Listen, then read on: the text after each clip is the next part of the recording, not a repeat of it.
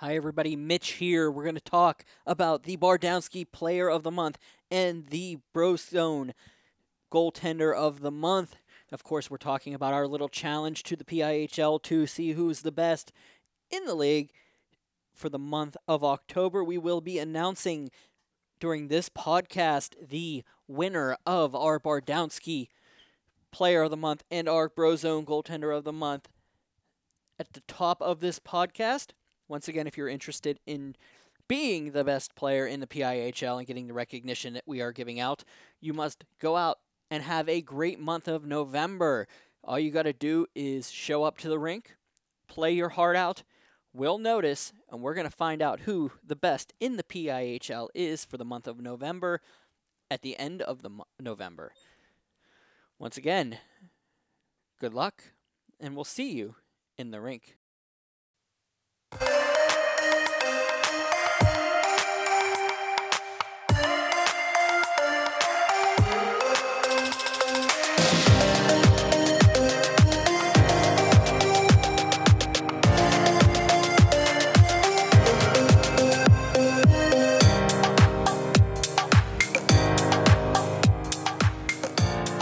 Welcome back, hockey fans. This is Brian Mitchell. I would like to thank you for listening to episode number 12 of the Pittsburgh Hockey Digest podcast. We're going to take you all around the world, but a little bit more closer to home this week with our Berg hockey coverage. We've got a mother load of information, but we're going to get you started this way. You can find me on Twitter at PhD_Mitch. You can find all of us on Twitter at PGH Hockey Digest. That's the same for Instagram, SoundCloud, and you can find us on Facebook at Pittsburgh Hockey Digest. If you want to, you can indulge in a mother load of knowledge available here at berghockey.com. I just want to say happy Halloween. We are recording on Halloween night. A lot of tricks and a couple treats this week. I'm referring to hat tricks, of course. Had some in-the-rink coverage of the PIHL. I was out for 3 games this past weekend. Of course, one was a JV game, but we'll talk about that a little bit later. We've got a great show for you today, as Gary Heeman is going to call in about this past weekend's RMU-RIT series. And we're going to have Matt Mamros back to give us the updates and bring us up to speed with the always peculiar Hockey's Headwaters segment. Andrew Wisniewski indulged in way too much of the Halloween candy today, so he will be sitting this one out. Hopefully we'll have him back next week with a feature.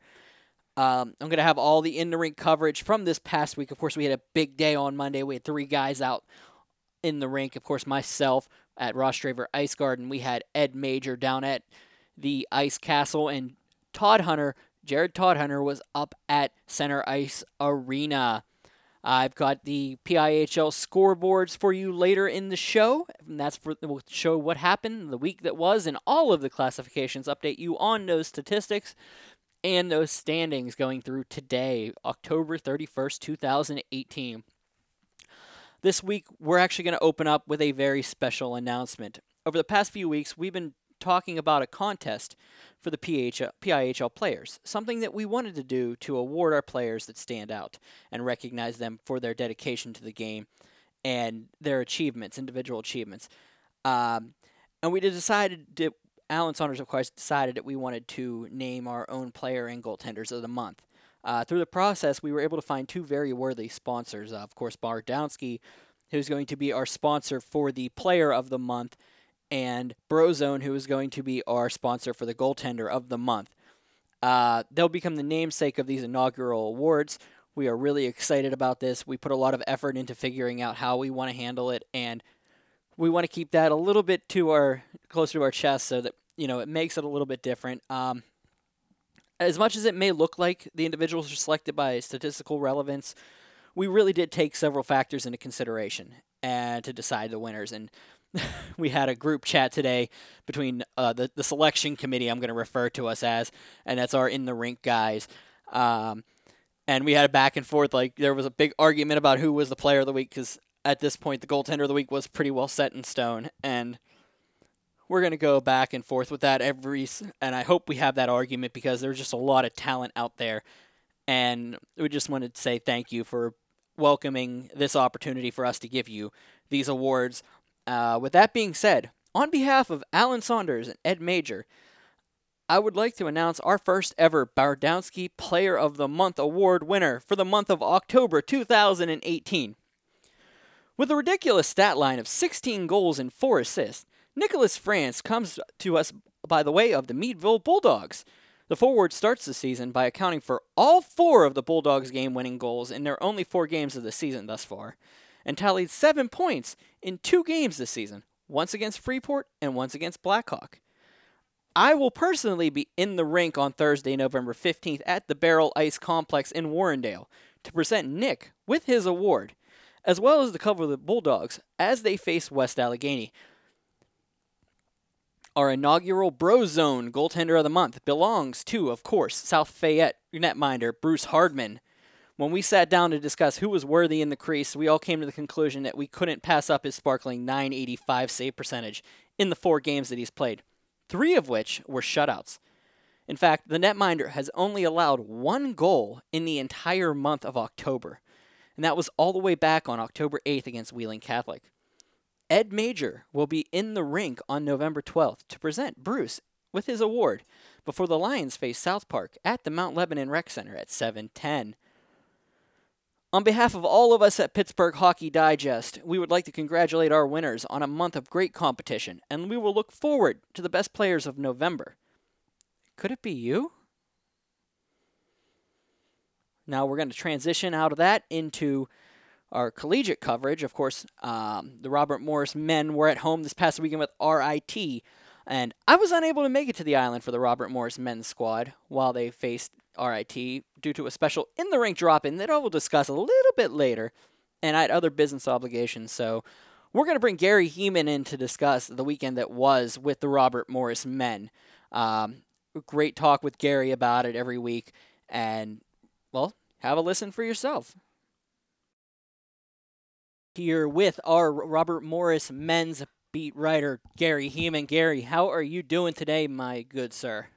Oh, can't complain. Happy Halloween to you. Happy Halloween. You getting all that candy corn that you love? No, absolutely not. Absolutely not. I've been blessed to not get any candy corn, so I'm really I'm grateful for the factors in the world that did not bring me any candy corn, because it would just be one more thing to throw away at this point. So All right, so we are looking at, this isn't a great transition, but it's an all right transition. The past weekend that was the Robert Morris men at the island that welcomed the RIT Tigers. I unfortunately was unable to be there this past weekend, but you were. How did it happen? What happened out there this weekend? Well, you know what? It was a really positive turn for the Colonials. Coming into that weekend, we've seen a really I don't want to say schizophrenic effort, but an inconsistent effort from the Colonials so far this season. And they'd shown some flashes of great things, like the win over Bowling Green, of course, at home to open the season. And Bowling Green's a highly ranked team. I think it's still the only loss to the state was to Robert Morris. So there were some positives there, but the back end of the 2-game sets had really not been kind to the Colonials, and that was due for the most part basically to a group of kids coming into a program that collectively needed to learn how to play colonial hockey for 120 minutes. They took steps forward this weekend in a big way. They didn't get rewarded with 2 wins, but they did the job for 124 minutes and I think 35 seconds. So I think they really took some big strides this weekend. Came in and got a big opening night win on Friday night, 3-0 versus RIT. And that was a huge win for them. And the freshman got them started off. Complete freshman goal up front. So Jeff Lawson, the defenseman, number 23, Jeff Lawson with the goal there. From Nick Lalonde, of course. And, it got the Colonials off and running. Mitch, you should have seen the bench and the ice when that happened, too. I mean, Man. That's the sort of goal that, like, everybody from seniors, sophomores, juniors is just thrilled to death with, jumping up and down, and they had an extra spark that the RIT Tigers, who normally have come in here and done well over the years in Colonials Arena at the Island Sports Center. I was impressed by the way that they never really let RIT sniff a way to either tie or win the game once they got the lead. They really they put the clamps down on them hard and played colonial hockey for 60 minutes and got rewarded with a 3-0 win. No, I got to mention it. Of course, they got a big boost on that defensive back end. Big return this week for them, didn't they? Yes, Eric Israel picking right up right where he left off. It was like he hadn't been away, Mitch. He was a factor in all three zones. Was smooth getting out of his own end. Got pucks out of his own end in a very calm fashion, but with purpose and precision, the way you'd expect a puck moving / power play quarterback / top level defenseman. But the shot on the power play, wow! He one time from the right circle with the game 1-0 in Rob Moore's favor, and really you could see RIT's legs kind of start to wilt a little bit after that one. Um, I it was great to see it with that hard, accurate shot. God, it's a big added bonus for the Colonials right now. I mean, it's like getting a trade early on. You didn't have him to start the season, but you get him back healthy a few games into the season. Like, wow, there's one piece missing, and Yeah. that plugs it. It plugs in and plays very nice, as Eric Israel always tends to do. That's the thing about Eric Israel, though. He's not an overly big guy, but he plays so much bigger. But he Yes. also he plays like he's 6'4", but he skates Yep. like he's 5'10", 5'11". It's one of those dynamics. It's the strangest thing, and he definitely plays so much bigger than he actually is. Absolutely. I think the undervalued part of his game is his spirit, and he makes contact. I mean, he's not afraid of it. He won't shy away from it. He'll absorb it when he has to make a play, and then he'll throw somebody around when he feels the need to. I've never seen him shrink, and that's a great thing to say. He battles. In addition to all the skating, puck moving, and shooting skills, Eric's been a pleasure to have throughout his Colonial career, and getting him back in the lineup was a huge boost. Moving on along to Saturday night, we got to bear witness to a great effort once again, but in the end, the Colonials come up one goal short, as in overtime. Sean Cameron, I'm sorry, Gabe Valenzuela actually slices one in right from the left side of the net. That beats Murat for the game winner in overtime with less than 25 seconds left. Heartbreak for the Colonials, who had really given a great effort and just could not come through with one more goal. So it was rough to come out of that one with no points.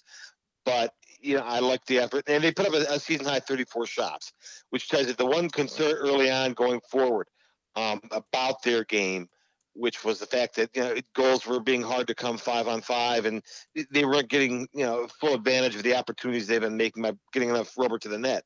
It looks like that's starting to take a trend north now too. So this is a good sign to see, even though the result wasn't there, the effort was there. I want to give a tip of the hat to Francis Murat, who had an outstanding weekend, and the Colonial defense too that helps him out. Um, you know, to keep a team as skilled as RIT to a 2 goals total for the weekend says a lot about the facet of the game between goaltending and defense.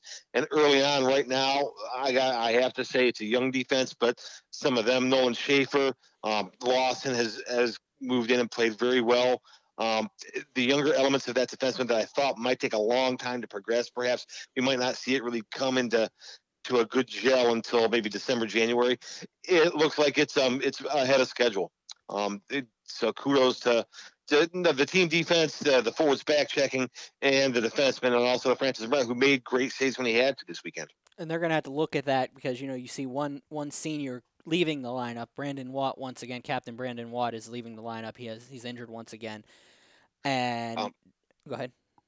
Yep, and you know what? That's it's tragic to see, but at the same time, and Derek's going to tell you, it's also a door of it's also a case of he's still going to mean a lot to the room, but it's got to be the next guy forward. Oh yeah, this And competition creates that yep, that opportunity, and who's going to grab onto that and run with it. And you have a bunch of of course you have that big freshman class, but you're also looking at these sophomores and these juniors, and also somebody like Kyle Horsman who is going to be able to make it into the lineup and be able to play now.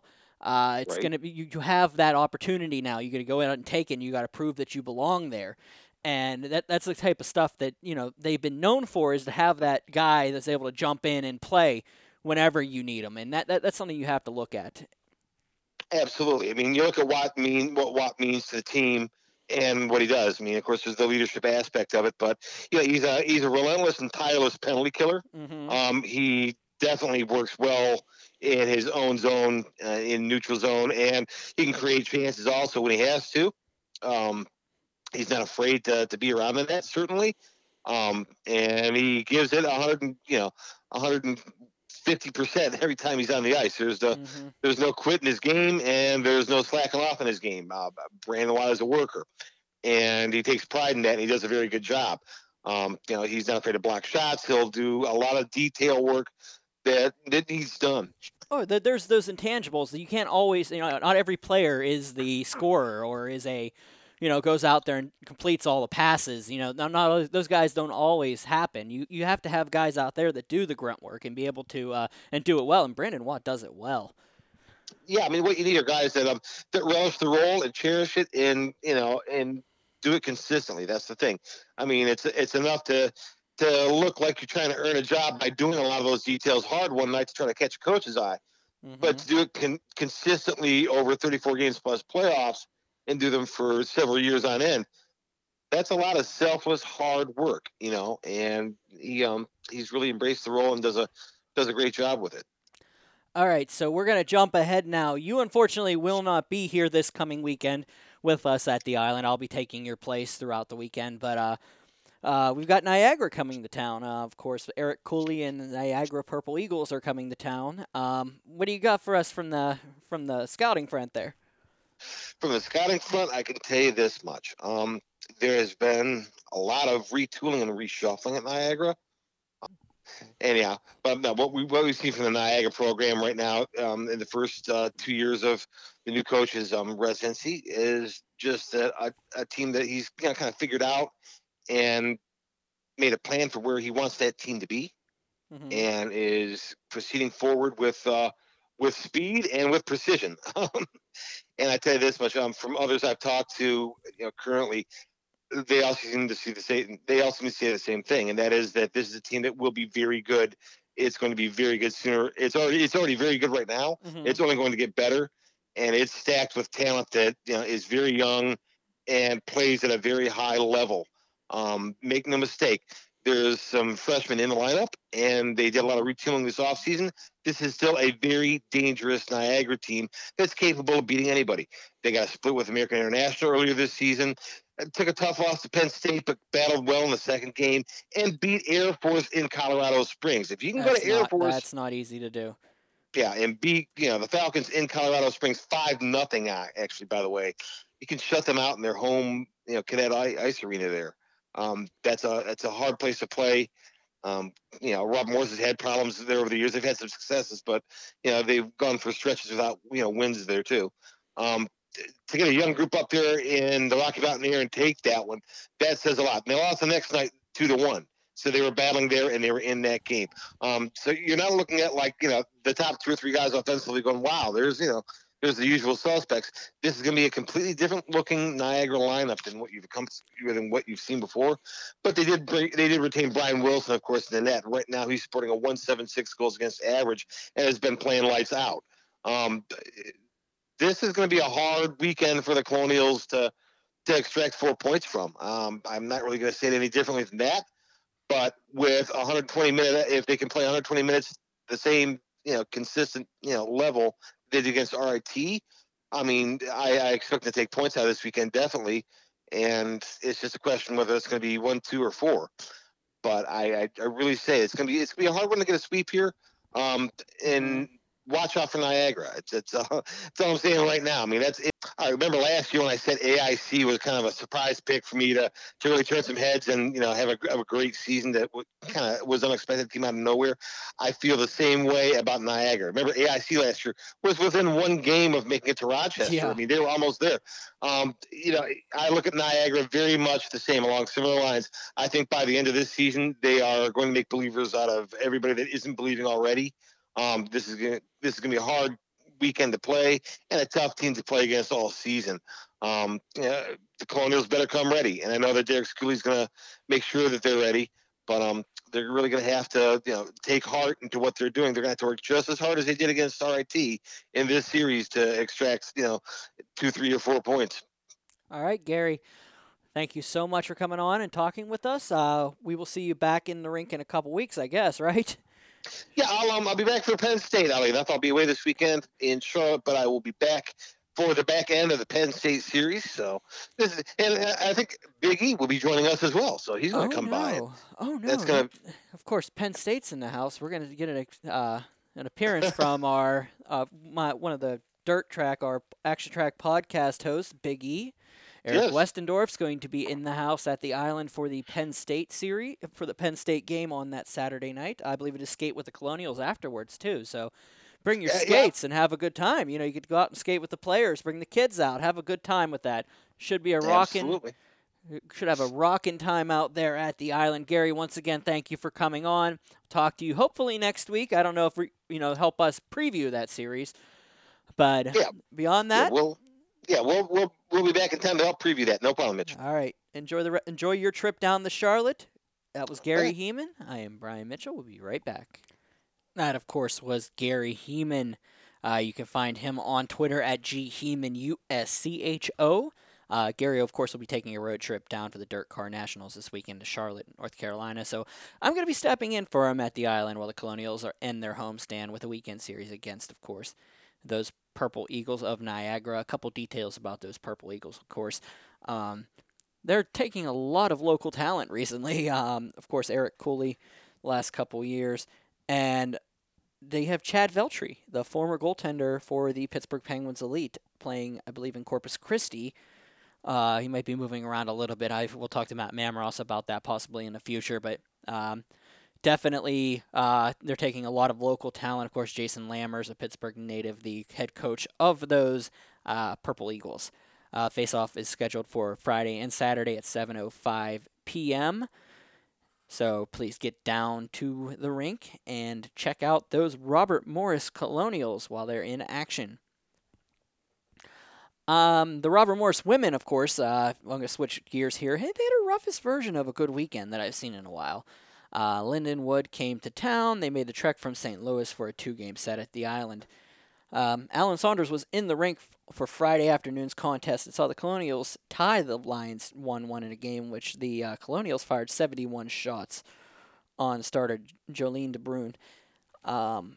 That's a tough one to look at. You continue to see these big shot numbers and the low goal totals for the Robert Morris Colonials. I mean, they're getting the opportunities. They're putting them on net, but for the most part, it's not a finished thing. They're running into a lot of hot goaltending, a lot of goaltending playing up, and Jolene DeBruyn's not a slouch in the net. She's a great goaltender, and it's just one of those things where they're going to turn a corner here soon. You just get that feeling because they're putting in big numbers against teams and not being able to finish off. But one of these days, they're going to turn that corner and they're going to start finishing it, and they're going to start finishing it in a big way. Of course, remember last Saturday against Mercyhurst, they were able to defeat the Lakers, who were receiving votes in the top, just outside of the top 10, 5-1 decidedly.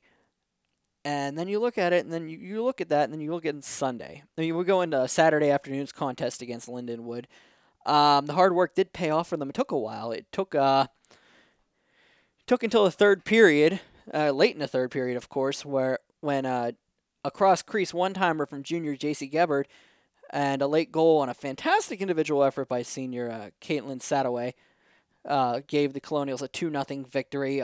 Sadaway's goal was an absolute beauty. She came flying out of the penalty box and received a pass and made 2 moves that put one Lion on the ground and the other one left one chasing her as she fired a shot over the blocker of DeBruyne, who really had no clue what was going on because the moves that she was making, I believe I sent a tweet out that, Sadaway's out there breaking ankles again, but she can make a couple moves there, and she did it, and she just absolutely lit DeBruyne up on that shot. 2-0 was your win.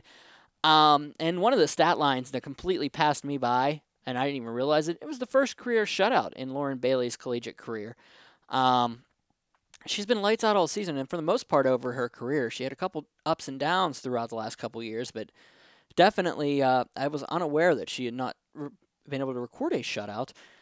But this season so far, she has a 222 goals against average and a 899 save percentage. But that's a misleading stat. The defense for the Robert Morris Colonials has been lights out and shutting down the opposition. They've been actually holding them to under 20 shots a game, and if you include the one game that I believe starter Ariel DeSmet started, she only faced 9 shots out in her contest, so that takes that number down even further.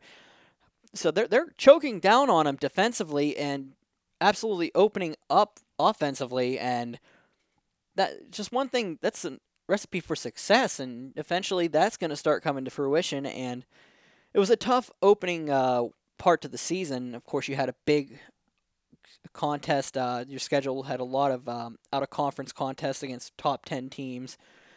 And they were able to weather that storm without a major loss on their shoulders.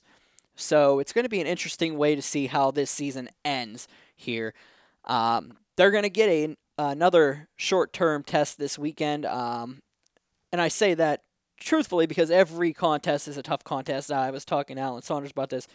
It's any given Sunday, any given day, any given rink, any given team. And that's just the mentality that I've always been put into me.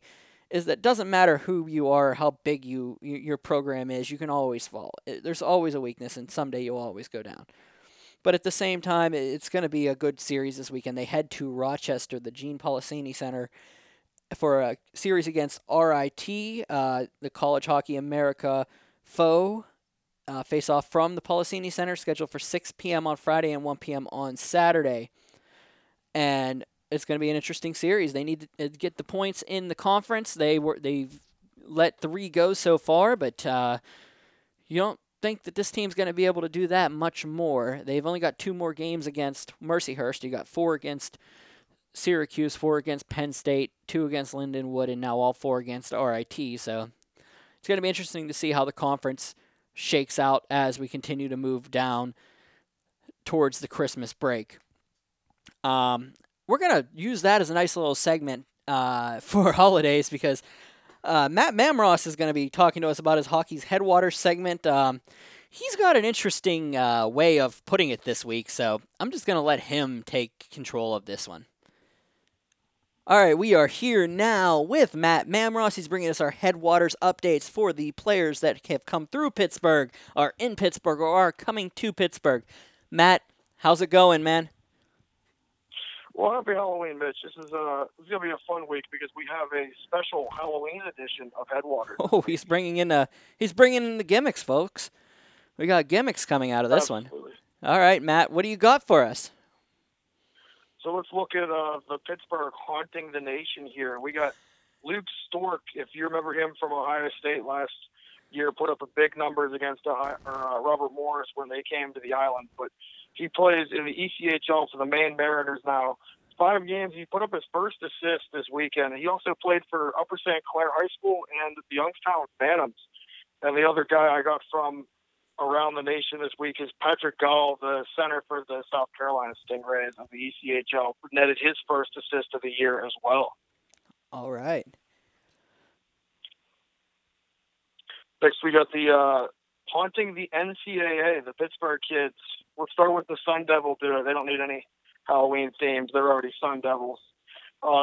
Demetrius Cumentes, the left winger for the Calgary Flames prospect, had a 5-assist weekend as Arizona State swept Nebraska Omaha in 6-3 and 7-2 wins. And Austin Lemieux also had a goal and an assist this weekend. And let's jump into Atlantic hockey. Carter Eckberg, the Peters Township prospect from committed to Air Force. First career assist this weekend and a win against Niagara. Air Force was shut out by Niagara on Friday.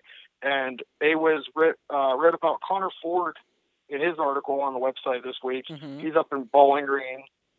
9 points, 4 goals, 5 assists. He's a plus 6. Now, Matt, just remember, when it's this podcast, he likes to be referred to as Andrew Wisniewski.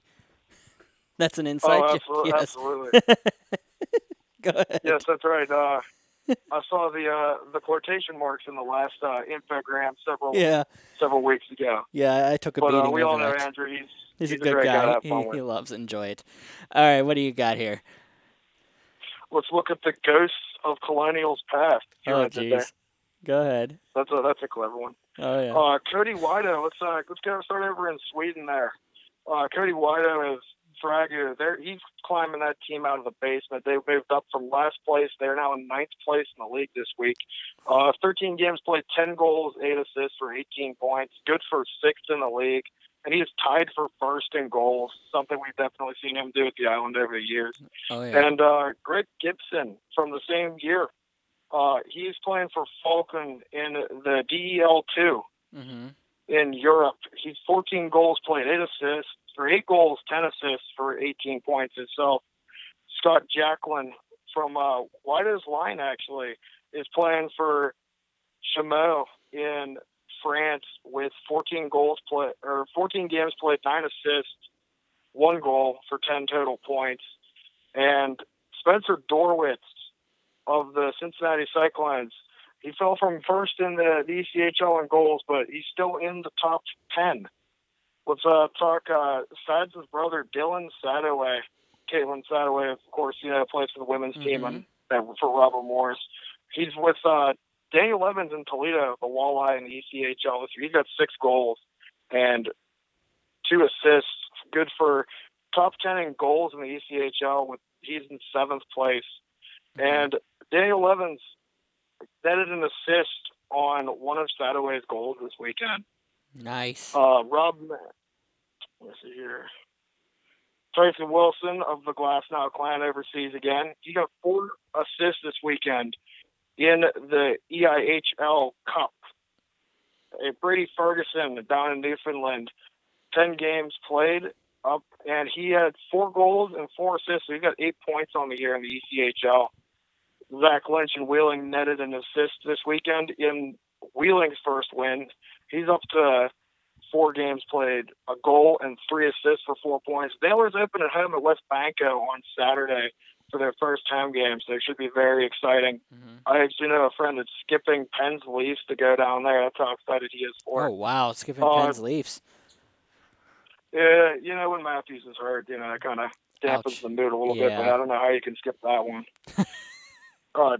David Friedman down in Florida, the Everblades. He's still tearing it up down there. And Brittany Howard of the Toronto Furies netted her 2nd assist this weekend. So she's up to 2 points. But, she's going to start stockpiling points pretty quickly here. She's going to learn. She's going to learn that league. She's very cerebral. She'll figure that out real quick. Oh, absolutely. It's a very tough league. Some of those chicks are, twice the height of the average college player, and you're playing with a lot of Olympians. I was about to say most of them are Olympians and play on national teams. So, all right, what do we got? Absolutely. Let's go to Ghosts of Colonial's Future. Oh, man. Go ahead. That's a great one. I'm enjoying this. Brian Kramer, the newest commit to Robert Morris in Corpus Christi of the NAHL. 13 games played, 4 assists, 5 points, and 1 goal. That is his first this weekend. Roman Kramer in Youngstown. He's starting to finally find a home up there on that 3rd, 4th line rule that they got him playing. 9 games played, 2 goals, 1 assist, including his first assist this weekend. Cameron Hebert, brother of Grant, up in Johnstown. They're on a nice roll. He's got 10 games played, 5 goals, 12 assists for 17 points. And he is on a roll. And his teammate Stalinsky leads the NAHL in assists. There's some good stuff going up in Johnstown. Great hockey being played there. I was up there during their preseason game against the under-17 national development team, and they absolutely adore Sam Stalinsky. Like they were excited to get him back because he was off somewhere in a camp somewhere, and he got sent back down. They were all excited to get him back. He's just adored down there, and heck of a little player that they have. All right. Absolutely, Slovakian native. So not from Pittsburgh, but we'll adopt him as our own. Oh yes. And Connor McEachran up in Youngstown, teammate with Roman. 9 games played, 5 goals, 3 assists. He got 8 points on the year. looking pretty good here. And let's talk about welcoming people to our spooky family. Oh, Serena Zavaziak for the Pens Elite commits to Robert Morris Women this weekend. They announced her commitment. Joelle Faloa from the Saskatoon Stars, getting more players from Sask. That's always a great place. They're getting a lot of good ones out of it. A lot of good ones coming out of Saskatoon, coming out of Saskatchewan absolutely. and Saskatoon. But she commits to the women's team. Tyler Orbain from the Nepen Raiders. The Nepen Raiders, yes. Nepen Raiders. As you can see from my note sheet, my handwriting looks like straight spaghetti. Yeah, I'm following along with him while he has it. He sent me this to go over it, and it makes my writing look legible. Go ahead. I mean, it's always great, when people see your handwriting and think theirs is significantly better. It's a great confidence boost, I'll tell you that. Yeah. Garrett Clegg is the newest member of the Colonials men's team, committing from the Sherwood Park Crusaders of the PIHL. Not a league I'm very familiar with, but I'm sure Coach Scully has found a diamond in the rough with that one. And that's all I got for you this week, Mitch. I don't have anything else to add right now. Okay, that's good. Got a couple of these guys. I see your notes on the players to watch. A couple of them actually lift up go on me. Ellie Markovsky, she's going to be Penn's Elite future. And I'm looking at this, and you, of course, you have Annie Legue. She is the cousin, as you're saying, of Maggie Legue, one of the tri-captains for the women's team.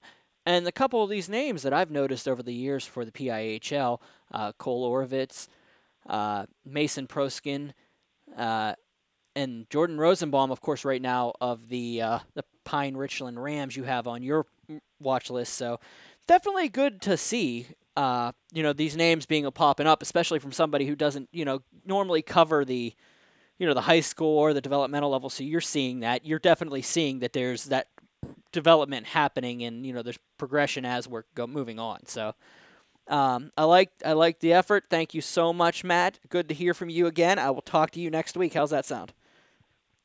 Absolutely, as long as I don't get grabbed by the goalies. Oh, geez. Good luck with that. All right. Once again, that is Matt Mamros. I am Brian Mitchell. We will be right back on the Pittsburgh Hockey Digest podcast. Hello, everybody. Mitch here, and we are talking Mitch's Challenge. Of course, Mitch's Challenge is trying to find the best student section in the PIHL. I'm looking for all classifications. Anytime that I'm in the rink, I'm going to be paying attention to a lot of the action, but also the student sections, because I want to see what you guys got out there. I want to see a very rowdy section. I want to see some sections that are having a good time. I want to see you guys do everything short of getting thrown out, anything that could actually stop or harm the game. Bring your signs. Get that face paint on. Have a good time. At the end of the season, whenever I decide who wins Mitch's Challenge, they might get something out of it. We're still working on the details for it, but I definitely want to see your best out there. So I don't care who it is, classification, single A, double A, triple A, D2. Bring out your best when I'm in the rink, and we will see you in the rink. And of course, Mitch's Challenge is still in progress. We're still looking for the best student section in the PIHL, and it spurned some interesting situations, and a couple of shout-outs to me have resulted in some pretty unique situations and locations for me. Of course, I'm referring to my Friday night drop-in up at the Lemieux Sports Complex in Cranberry. Getting chirped on Twitter isn't ironically the best way to get my attention. I usually ignore those, but Garrison Dunn of the North Catholic Trojans junior varsity squad gave me a reason to head up and check out the Trojans, and I will tell you this much. I enjoyed every minute of that game, and the Trojan Army, it did not disappoint. I made every attempt to quantify making the junior varsity squad eligible, and it took until I spoke with the coaching staff and they explained to me what it took to restart the program from scratch.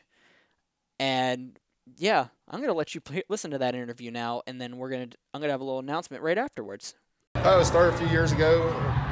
Me and another alumni, Chris Studebaker, were at an open house, and we both raised our hands wondering about the hockey program. And both Brandon, who's my son, and Ben Studebaker was also on the team at the time, and started to get the ball rolling. And Chris Studebaker and Dave Martin ended up getting it started, most of it, and I just did the coaching part. But each year we progressed. From first year we went first round of the playoffs. We lost 1-0 in overtime. Second year we went in the second round of the playoffs, and this year our roster has grown. We're up to 23 players, so now we got to scratch players. So hopefully next year we moves up and we can have varsity and JV. So with that being said, I would like to express my interest in allowing the only junior varsity squad to be eligible as North Catholic. The North Catholic Trojans are now eligible for Mitch's Challenge.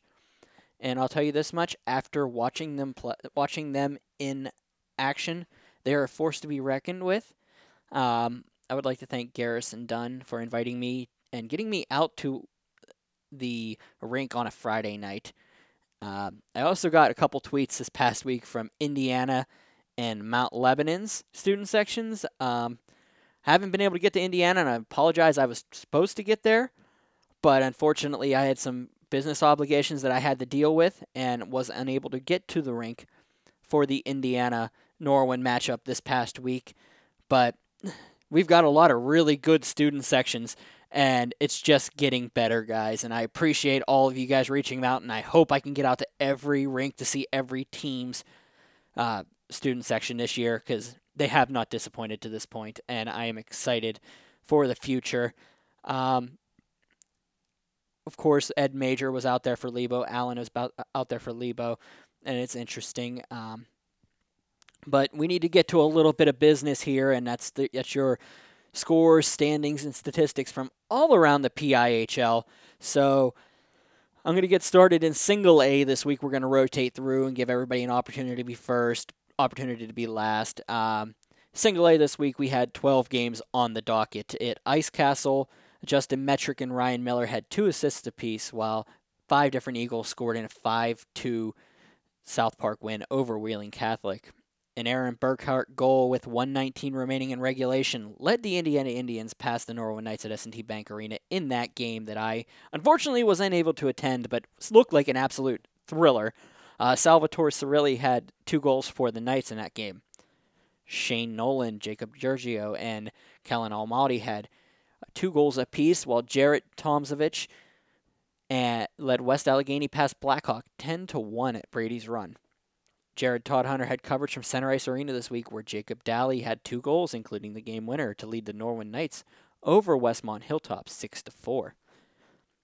In a high-scoring game, Slade Oles' 2 goals were what mattered at Frozen Pond, as he tied the game in the third and won it 15 seconds into overtime, as the Freeport Yellow Jackets defeated the Deer Lakes Lancers 7-6.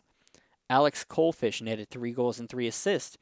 David Gasparsik registered 2 goals and an assist, while Connor Hoffman had 4 assists in the contest. Shane Miller scored 4 goals and had 2 assists for the Lancers. My first in-the-ring coverage of the week took me to the Ross Draver Ice Garden, where the high-octane offenses and tremendous goaltending met in the rematch of last year's quarterfinal matchup. This time it was Ian Kumar and South Fayette who came out on top 2-0. Brozone goaltender of the month, Bruce Hardman, stopped all 36 shots that he faced in that victory. They were celebrating the 3 state championship teams of Thomas Jefferson in 98, 99, and 2000. I just wanted a little side note that was awesome. I had a chance to have a long conversation with John Zeiler's dad. Of course, Zeiler had played for the Los Angeles Kings and Thomas Jefferson, as well as several other teams in the area, and the stories were amazing. And if you ever get a chance to see something like that again, take it, because there are things that you just can't, you may not be able to live, but people have lived them and they want to explain them to you, and that was just an amazing night. So thanks to everybody at Thomas Jefferson for putting that together. It was a great time time for everybody. Got to see all the alumni, the ones that I do have noticed, the ones that, back in the day, old coaching staffs, and, it's good to see everybody get together for a cause and a community like Thomas Jefferson, who has a proud hockey history. So, good to see you guys. Can't wait to be back at some point in the near future. In the next game, Jared Todd Hunter's night continued at center ice, where Zachary Solzek scored 2 goals and had 3 helpers to en route to a 7-3 Greensburg-Salem Golden Lion victory over Kiski area. Brendan Linderman netted a pair plus a helper for the Golden Lions. Richard Froelich scored a hat trick, and Dustin Gerjach had 3 points as Coach Shell's Montour Spartans continue rolling in the North with an 8-2 victory over Swickley Academy. Matthew Hadushevich had both goals for the Panthers. He can't score 3 goals, so I can't call him Matty Hattie there. It kills me inside. Jacob Giorgio scored a goal and added an assist, while 4 other West Allegheny Indians scored in a game against North Hills that they won 5-2 at Barrel.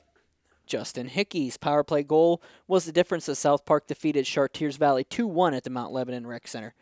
Sean Rechtenwald stopped 36 of the 37 that he faced in the victory for the Eagles. Logan Marnick stopped 45 of the 47 shots he faced in the loss for Chartiers Valley.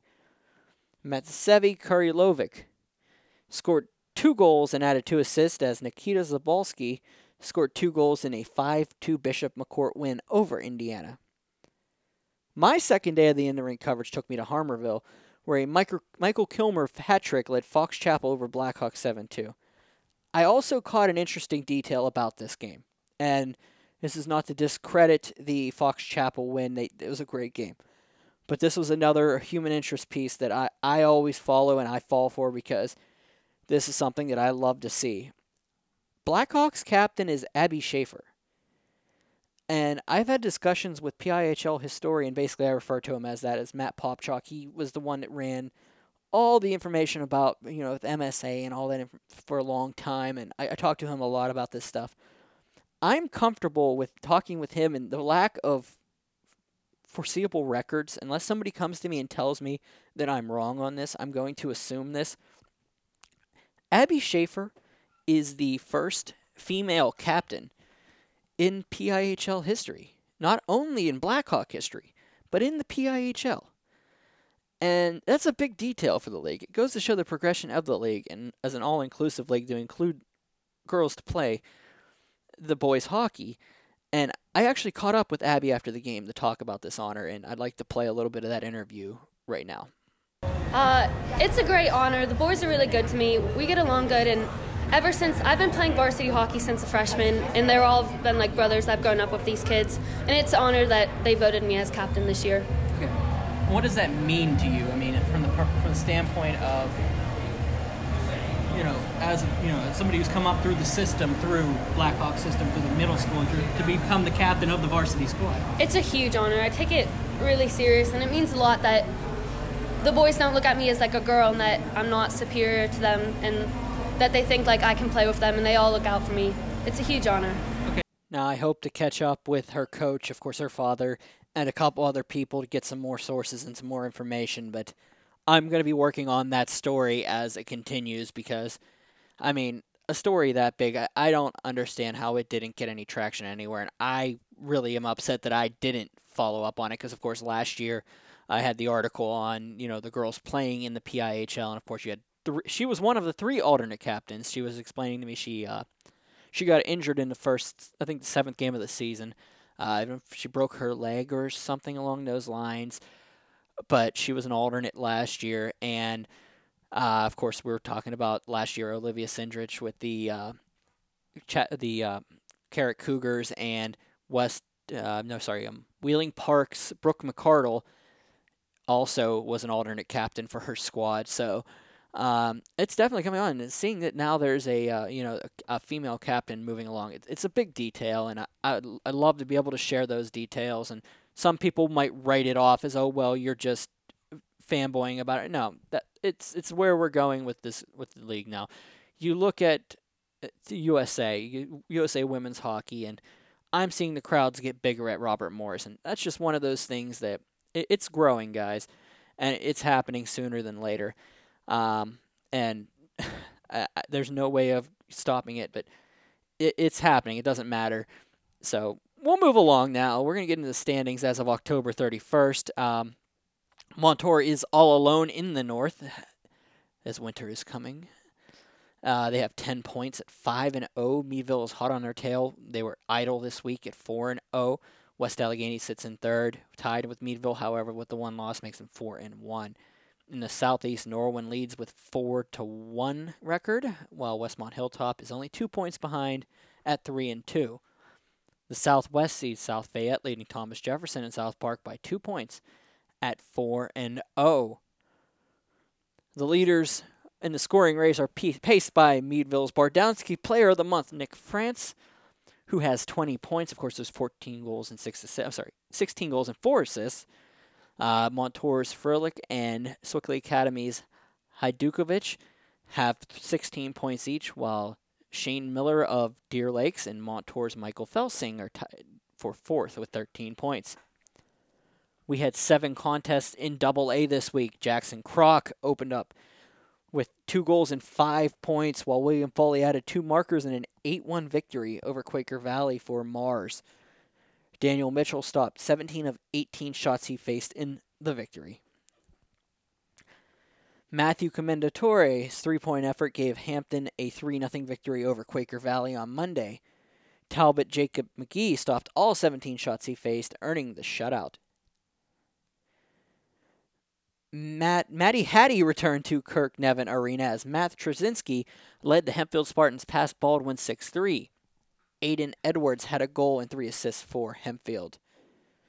Jackson Croc scored the final 3 goals of the contest in a matter of 44 seconds to lead the Mars Planets past Greater Latrobe at Barrel.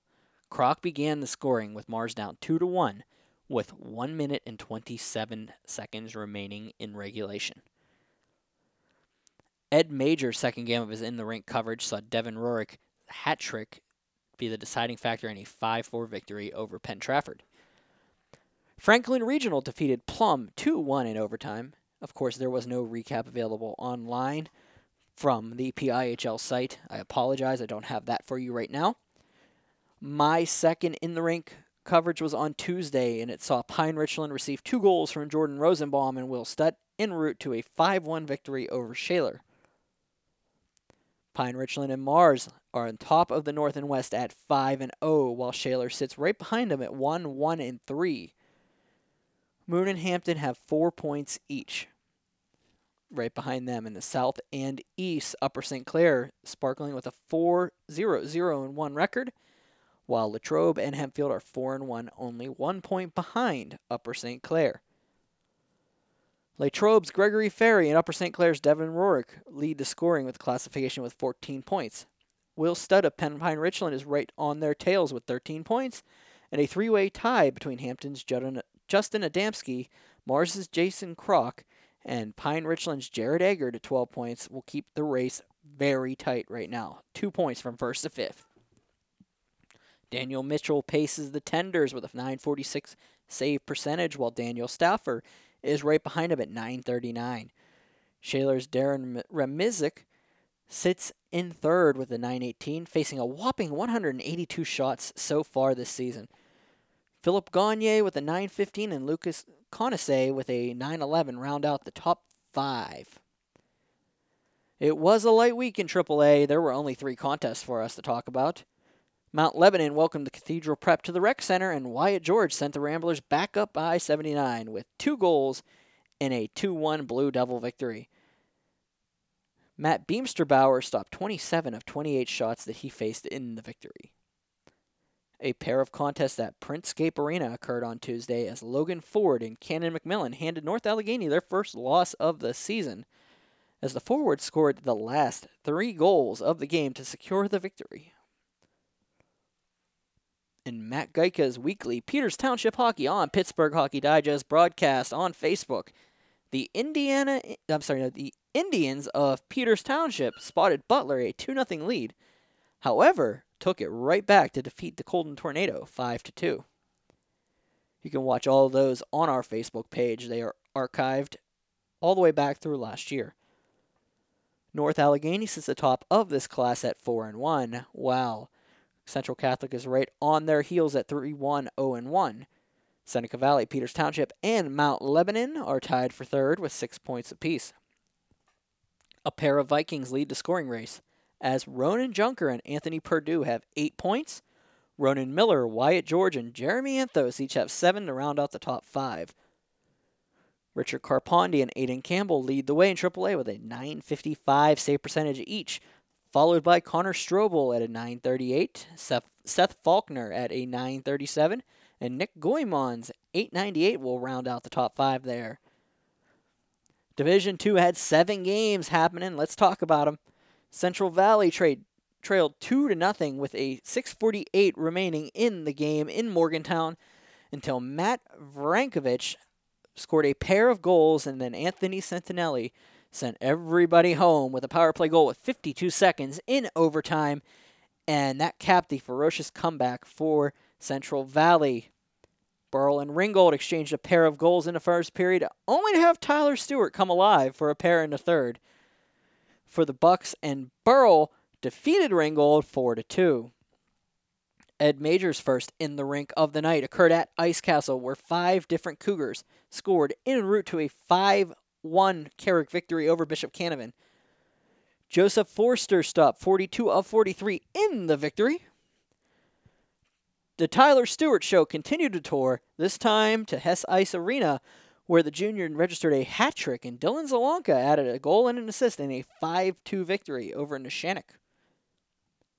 Ringgold headed down to the ice mine and defeated Connellsville 4-3 in a shootout. Eberline, Todd, and Kalinowski scored for the Rams in regulation. Michael McKittrick had a pair for the Falcons. Quentin Smith had 4 goals, while Braden Phillips had a goal and 4 helpers from Morgantown in an 8-4 thrashing of McDowell in Erie. Carter Klein had 3 assists for Motown. Dominic Bartel had 2 assists for McDowell. Standings-wise, Burl takes over sole possession of first place in the standings with a shiny 5-0 record, while Ringgold and Connellsville hot on the Bucks' tails right behind them, while Central Valley, Neshannock, and Carrick are at 6 points, 4 behind the Burl Bucks. Burl holds 3 of the top 4 spots in scoring, as Dylan Zalanka leads the way with 19 points, followed by the red-hot Tyler Stewart and Ryan Brown of Connellsville with 16 points each. Jonas Sopko of those Burl Bucks has 11 points, and Gregory Hinch of Connellsville has 10. Andrew Burkett leads the Netminers with a .930 save percentage, followed by Sebastian Skarsinski at .921. Evan Cook's .910 is good for third, while Joseph Forster's .902 and Carson Burkhart's .897 round out the top 5. That was our PIHL scoreboard. I hope you enjoyed getting all the information from your PIHL games. I hope to do that throughout the season. I'm trying to bring it together, and I think that's finally the way that I want to go about it. I'm going to try to wrap it up here. We're going to get under an hour. I don't know how that's possible with everything that we had to discuss this week, but hey, we did it, didn't we? So, I guess I'll go with this. I'll say goodbye now. For Gary Heeman, for Matt Mamros, for Alan Saunders and Ed Major, the selection committee for the PIHL All-Star. I'm sorry, not that. No, can't say that. The Bardownski Player of the Month and the Brozone Goaltender of the Month. Congratulations, Nick France. Congratulations, Bruce Hardman, for being our first ever Player and Goaltender of the Month. And please, work your butts off to become the Player of the Month again, and because everybody's going to be on your tail. Bruce Hardman has a Brozone cleaning package for 1 month cleaning his pads. And Nick France has $25 gift certificate to Bardownski. Each one will get a t-shirt. Each one is getting the in-the-rink coverage based around their team. Once again, thank you for listening. We'll talk to you again next week. I'm Brian Mitchell. I will see you in the rink. Take care, guys.